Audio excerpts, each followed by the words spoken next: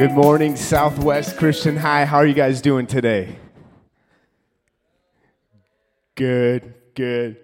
Hey, I want to start off first by thanking the staff here, the teachers, and Brian for having me come.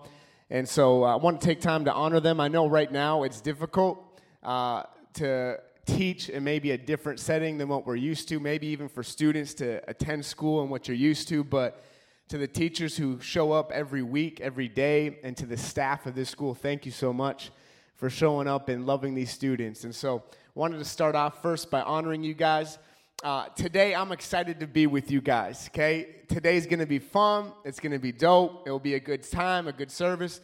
And I really believe there's going to be some kid this morning who showed up and that your life is going to be challenged, impacted in a way that only God can do. And so I'm really excited about that. But first, before I get into it, I just got to ask a question. Is there anybody in the room where you have a fear or you're afraid of something? Maybe it's like spiders or heights. Maybe it's public speaking. Okay, the guy in the back. I love it. Awesome. Maybe it's, I don't know, someone breaking into your house. But here's the deal. Here's what I need. On the count of three, I just want everybody in the room out loud to share your biggest fear. Okay? On the count of three, everybody's got to participate. Ready? 1, 2, 3. Just share your biggest fear. Sharks, snakes, squirrels. Did somebody just say a squirrel? You're afraid of squirrels attacking you? I don't know. Maybe that's a real thing. For me, growing up, one of the biggest fears in my life had to have been someone breaking into my house. Anybody afraid of, like, that's a fear of yours, someone breaking in? Maybe not. Okay, a few hands.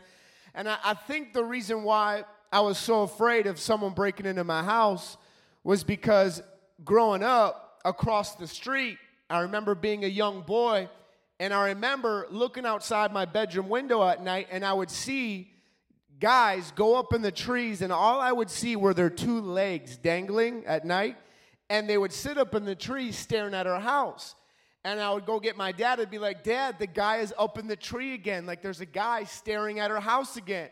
And so I remember being a young boy watching this play out, and then my dad would call the police. And the police would come, and they'd have their giant spotlights that they'd shine up in the trees.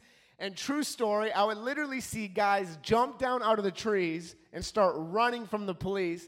And so I think the reason why one of my biggest fears of someone breaking into my house is because of what I grew up watching, what I grew up witnessing. Like, true story, I slept with golf clubs in my room, okay?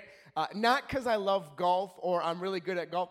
I slept with golf clubs in my room because if some dude was going to break into my house, he was going to get a putter to the head, okay? Like, I was going to defend myself, all right? I was freaked out. I kind of grew up with this fear. And so I'm the oldest in my family. I have 3 younger sisters. Any dudes in the room? You got all sisters? You're the only boy in your family.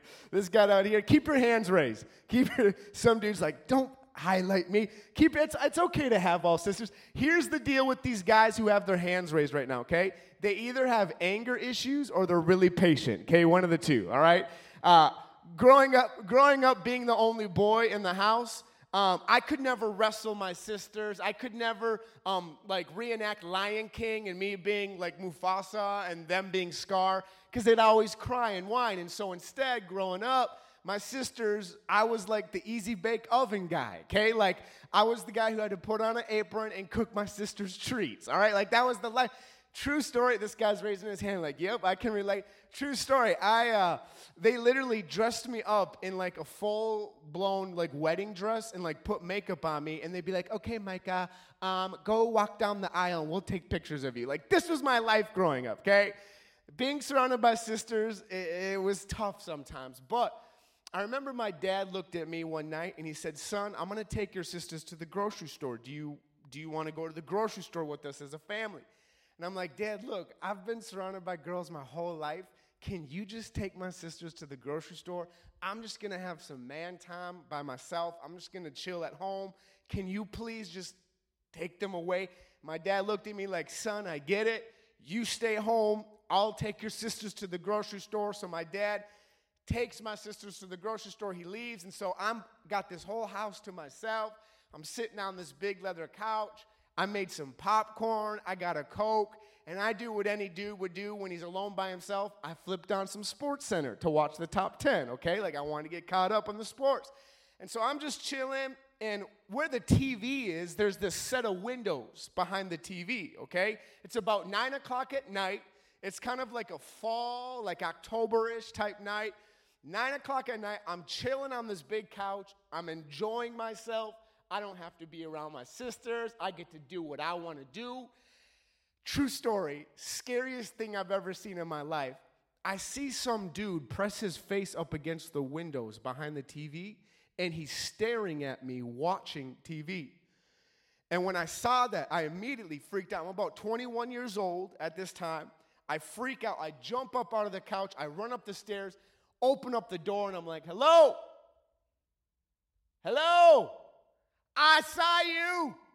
I'm a 21-year-old dude. I work out. I have a beard. If you come into my house, I will jack you up.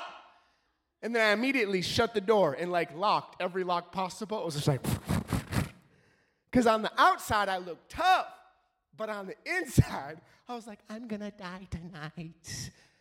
I'm going to die. And so how many of you know when you're freaked out and you're home alone and you're all by yourself, how many of you know the worst is when the lights are turned off in the house? And when you're home alone and you're freaked out of your mind, how many of you know you have to literally turn on every light in the house? Do you know what I'm saying? And how many of you know just turning on lights in the house is scary? It's like a freaky adventure, okay? Because here's the deal. If you go upstairs and you turn on the light real slow and open up the door, guess what happens? Your hand gets chopped off. You know what I'm saying? Like it happens in the movies all the time. So turning on the lights, it has to be one quick, swift motion. It's just like this. Clear. We're good. You know what I'm saying? And then you go to the next room and turn on the light. And so I'm freaked out of my mind. I know I saw someone stare at me through the windows, and I'm just chilling in my chair, and now I'm downstairs. All the lights are on. The sound is muted because I want to hear if there's anything I forgot, but I realized that I forgot something. You see, the screen door was shut in my dad's office in the back of the house, but the glass door was left open. I had literally forgot to shut the glass door and lock it. And so now when I'm sitting on the couch, my dad's office is back around to the left, and I literally hear the screen door slowly begin to open up in my dad's office. And right now, I see so many girls being like, oh, my Lord, oh, my Lord. They're just covering their face like, oh, true story. I hear the screen door slowly begin to open up. I can't see my dad's office. I can't see the screen door. All I hear is the sound of a screechy door, and it just sounds like this.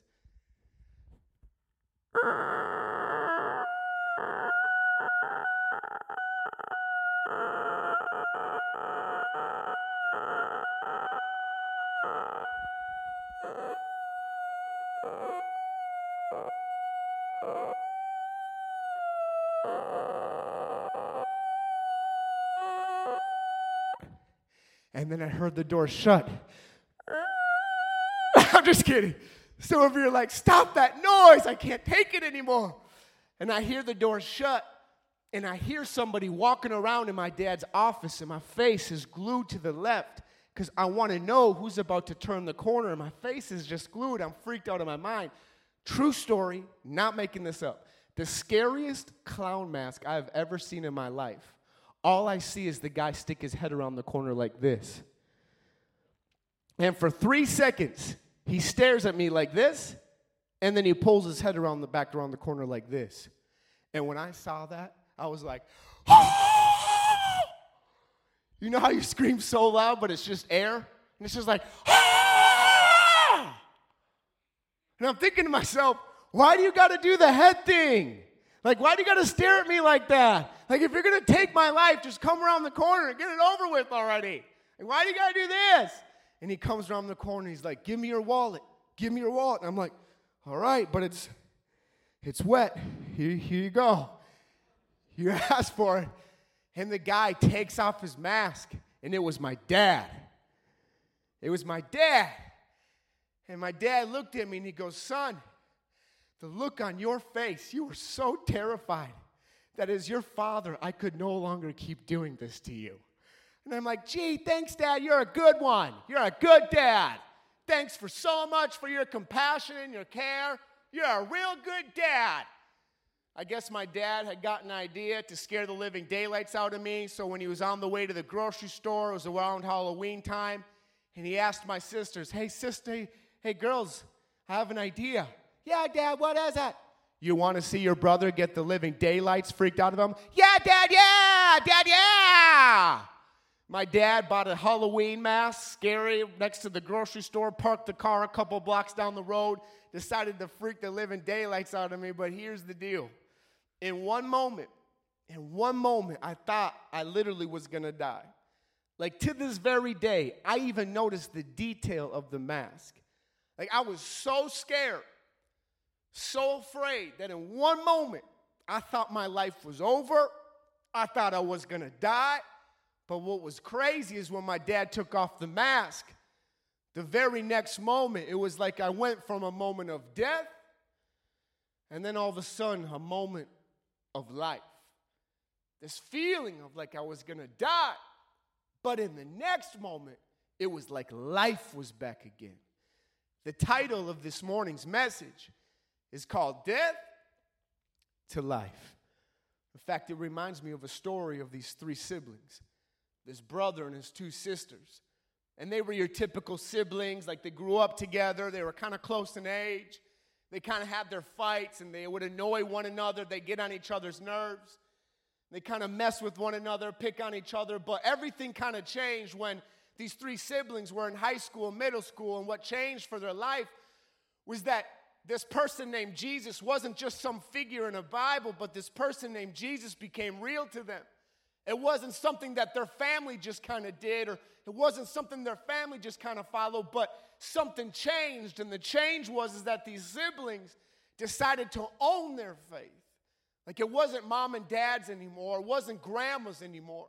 But it became real to them. It became personal to them. It all changed. It changed their dynamic. It changed the way they treated one another. It changed the way they would interact with one another. But then things got a little weird when the brother got sick. And everything was like fine at first. And he was like, no, I'm not going to go to the doctor. Like, I'm okay. I'll be fine. And his sisters said, hey, you're getting worse. You should for real go to the doctor. He goes, no, I'm not about doctors. Mom and dad can't force me to go to the doctor. I'm my own person. I'm my own life. I'll be fine in a week. A week goes by. He gets worse. Another week goes by. He gets worse. Finally, he goes to the doctor. And when he goes to the doctor, they do some scans and they do some tests on his blood work.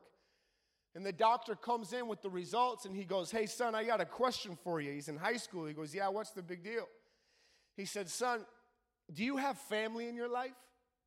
He goes, yeah, but why does it matter if I have family? I just showed up to get tests and find out what's going on with me. He goes, son, you're going to need your family in your life. He goes, okay, well, what's the big deal? He said, son, I'm sorry to tell you this, but here are the results of what we just did on your blood work. And what we found and what came back is you literally have a terminal disease, and you maybe only have about 4 months to live because of how late we found this disease. And this kid is like, whatever, man, forget that. Like, whatever. Like, the first thought was denial. Like, this isn't me. I'm perfectly healthy. I'm young. I'm fine. Everything's good with me. Nothing's wrong with my body, whatever. And the doctor says, son, here are the results. You need to get home. You need to let your family know because you're going to need them in your life. Son trying not to cry, trying to be tough in front of a doctor. Still doesn't want to believe that he has about 4 months left to live. I don't know about you, but if the doctor all of a sudden gave you results and now you're in high school and he tells you you have 4 months left to live, how in the world would it change you? How in the world would it change your faith? How in the world would it impact who you talk to, who you love, how you treat people? How in the world would you live your life? Would it live differently? Would it look differently? Would the worries you currently possess, would they all of a sudden kind of grow dim because you know that life is now short and it's not long anymore? How would you treat your mom? How would you treat your dad? How would you treat the people next to you? This kid found out he had 4 months to live. He goes home, tells his family, his sisters who had recently just started following and loving Jesus. they start to freak out and cry. Start to break down, and the family starts to freak out. Everything's fine. Live in a great home, have had a great family, but now this. You want to know what the sisters decided to say? The sisters started to say this. Hey, you know what? I'm actually not going to be afraid that you might die, because here's why. I know with my own eyes that I've seen Jesus heal people before. You and I, we've actually watched Jesus heal people before. So you know what? I'm not going to freak out that you might die. Instead, I'm going to pray every day. And I'm going to believe and I'm going to ask God that He might do a miracle in your life. We've seen Him do a miracle before. Surely He can do a miracle again. He's done it before. Why wouldn't He do it again? We've watched it with our own eyes. And so these sisters every day began to operate in faith. Isn't it different how your prayer life changes when you get news that something shocks your family? Isn't it interesting how your faith changes the moment you realize life actually isn't long, but life in the grand scheme of eternity is actually really short? Isn't it interesting that what you value now seems to almost change when everything else around you seems to be like sinking sand? And these sisters every day began to pray, and they expected with great faith that they'd watch God show up and do a miracle. But rather than seeing a miracle, the condition only grew worse. The brother only grew worse. The condition was only getting worse. And the doctor looked at the young man and said, "Son, I want you to call every family member you know, because you probably have a week left to live. And now is the time to start getting your whole entire family around you." They started calling and started getting family members to show up and come in from long distances. And the family members were around the bed. The sisters wouldn't give up on their faith. He didn't stop believing for their brother. They kept praying and believing that Jesus would show up and do something. And then as the whole family is gathered around the bedside, they're watching their brother struggle for air. I don't know if you've ever witnessed death before. I don't know if you've ever seen someone take their last breath like I have.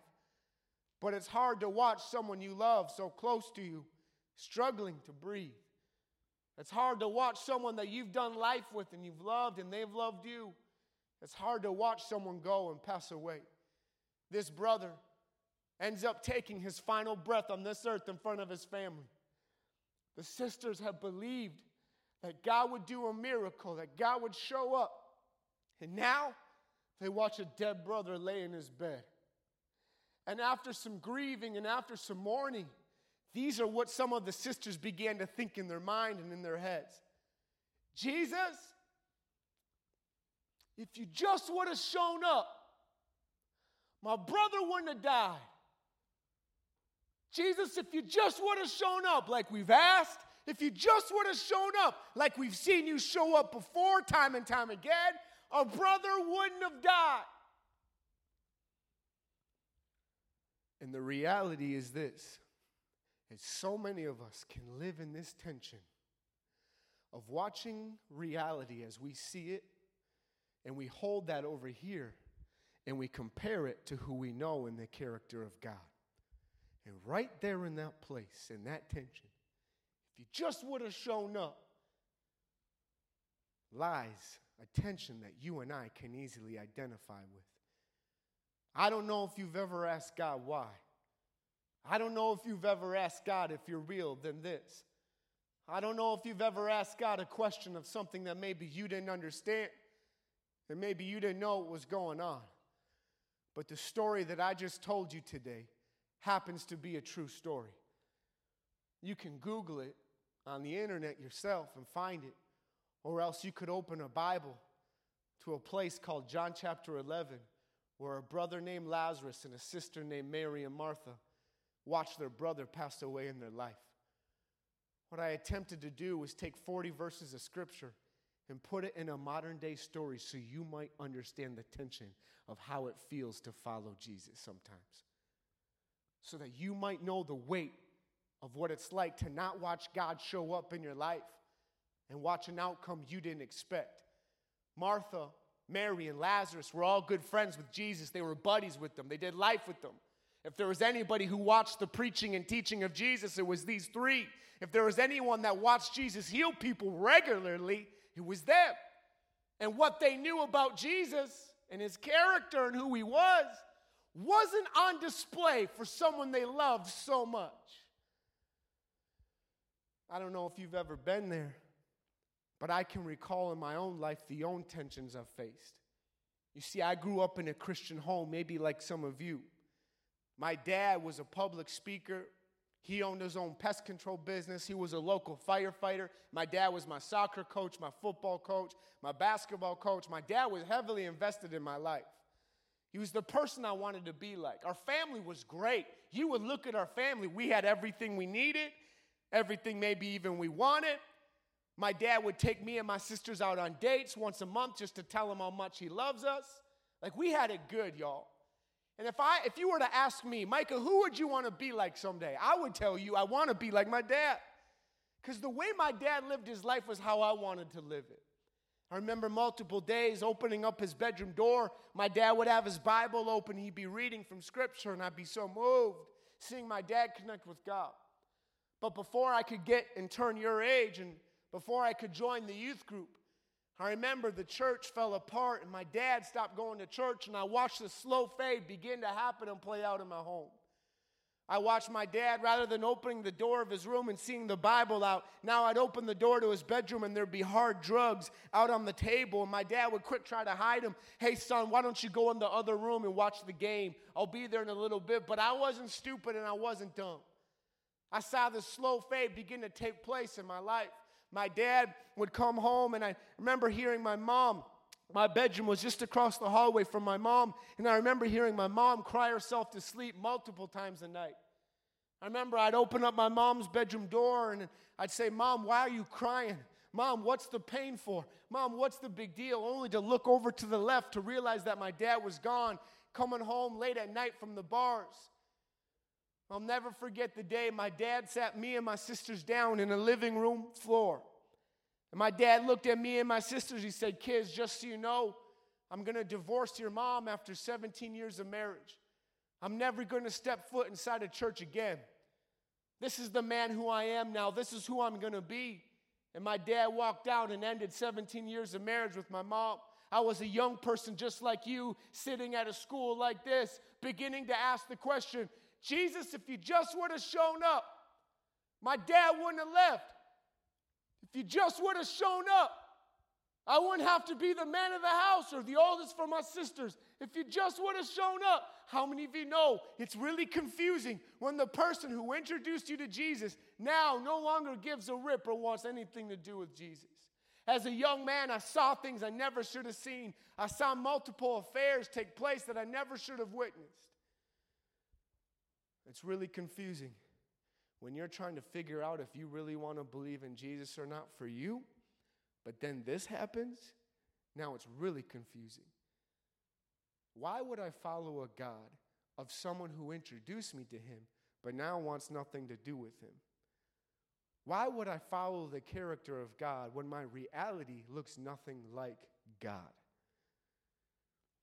Some of you know what it's like to walk in brokenness. And maybe on the outside you look right, but on the inside you can relate with the brokenness.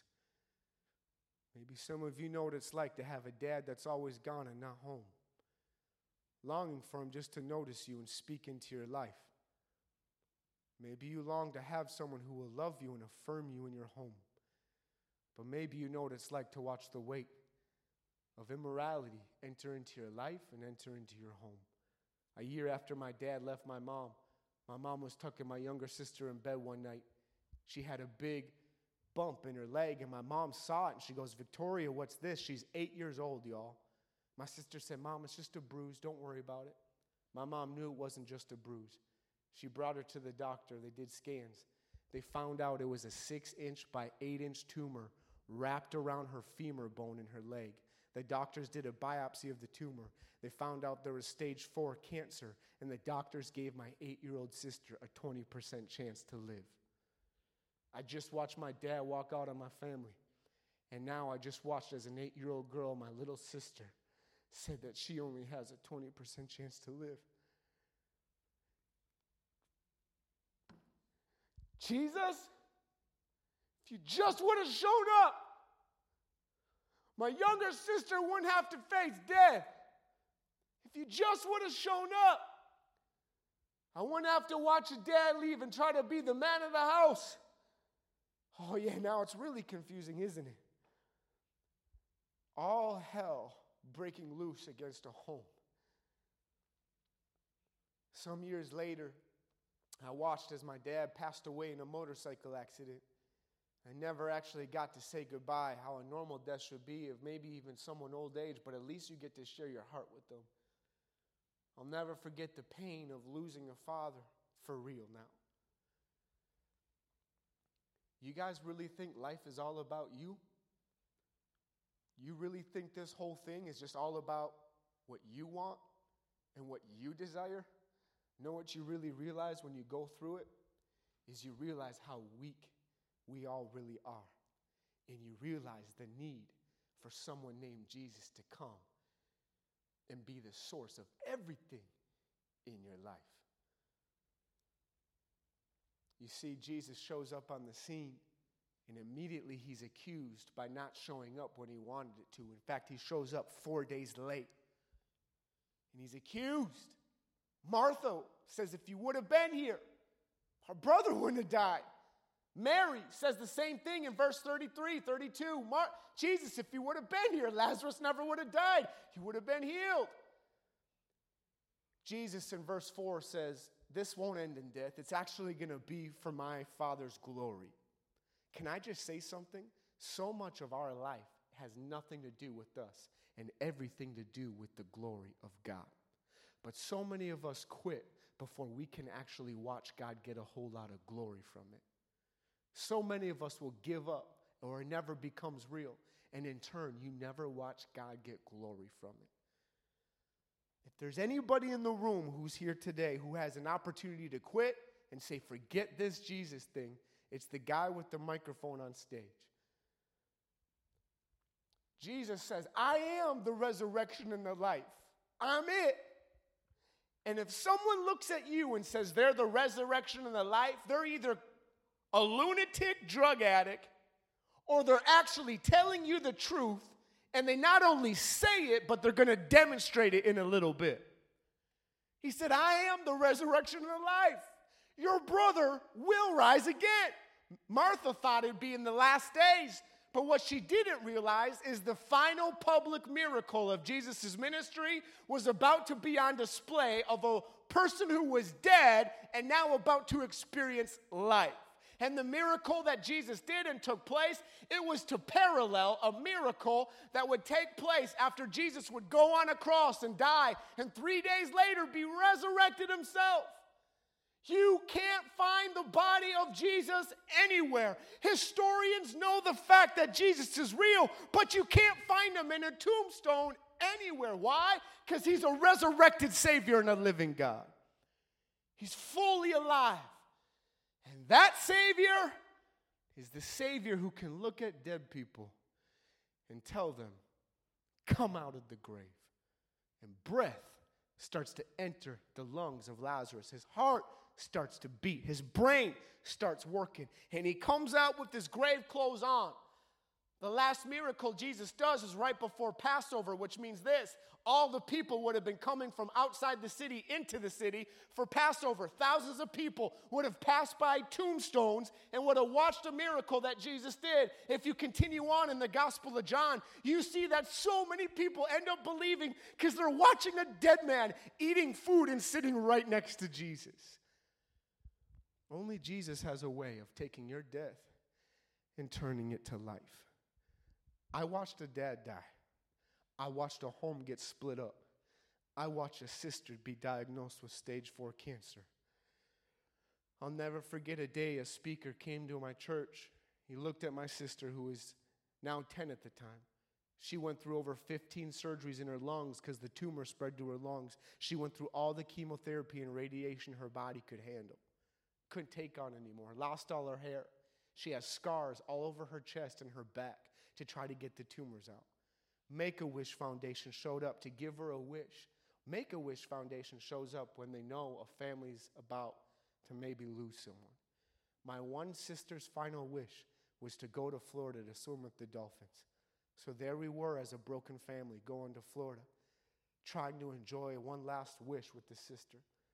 I'll never forget when a speaker came to our church, looked at my little sister who was 10 years old.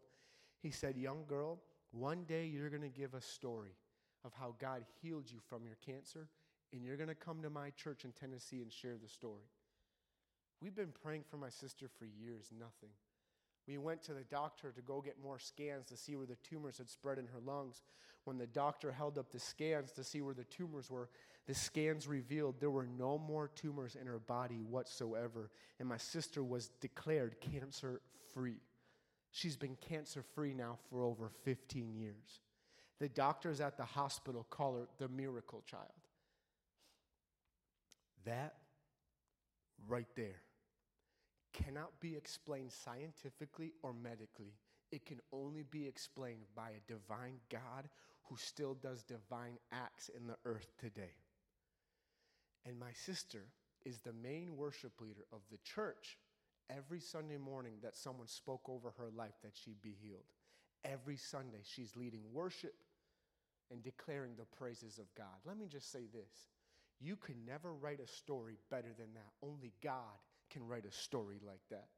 The same house that I grew up in, the same house where my dad divorced my mom in our living room, the same house where my dad would stumble in drunk late at night from the bars, the same house where my dad was arrested and brought to jail because of an altercation with my mom, the same house where all this destruction happened in my home is the same exact house that my wife and I bought 3 years ago. And my two little kids, who are now 2 and 4, they don't know the story, but one day they're going to hear the story of how God brought a family from death to life. One day they're going to hear a story of how a God who's so amazing, who's so good, would look at a broken boy and look at a broken family and decide to tell this family to come to life and walk in his fullness. The death you've experienced, the sin you've chosen, the different things that you've gone through in your life, if you would just continue to believe in Jesus and not give up, maybe, just maybe, you might watch how God would get a whole lot of glory if you would just believe in him and not give up.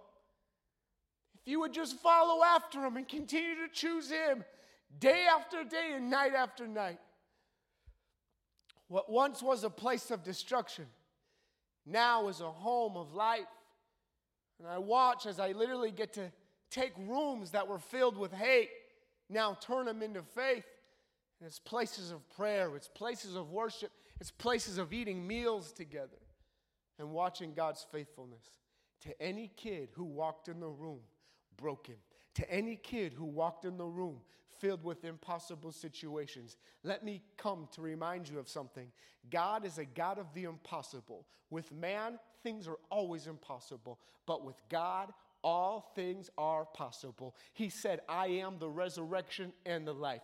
There is no other way to the Father." Jesus said, "I am it. I am the way, the truth, and the life. No one comes to the Father except through me."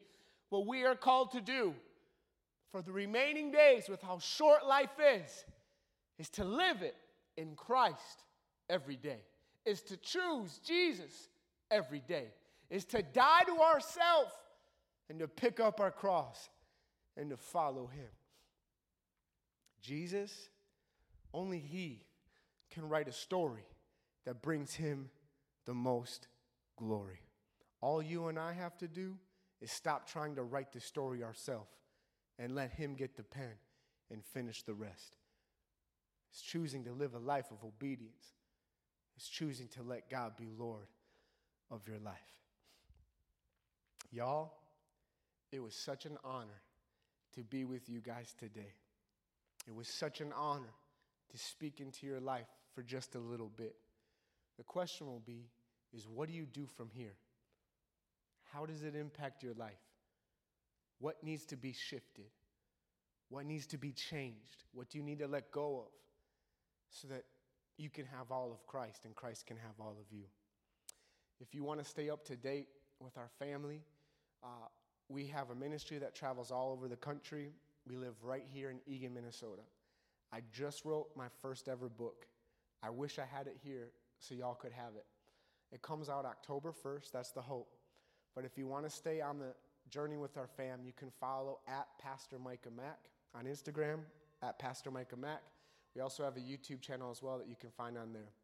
I'm going to pray, and then I'm going to dismiss you guys to your class. Jesus, I thank you that today was a day of hope and a day of giving you glory and giving you honor. Not to us, but to your name be the glory. I pray for every kid that feels like giving up, that they put their hope and their trust in you again. I pray for every kid where faith has never been their own. It's only been because of an application filled out to get in, or a mom who chooses it for them. I pray it would be one of faith of their own, faith of choosing to trust and believe in you. For every teacher that feels weary, would you give them your grace and your strength each and every day? For every student who feels lost, would you come and fill only what you can fill? I thank you for your love and your unconditional grace and mercy towards us each day. In Jesus' name we pray. Amen. Y'all are dismissed. Have a good day, y'all.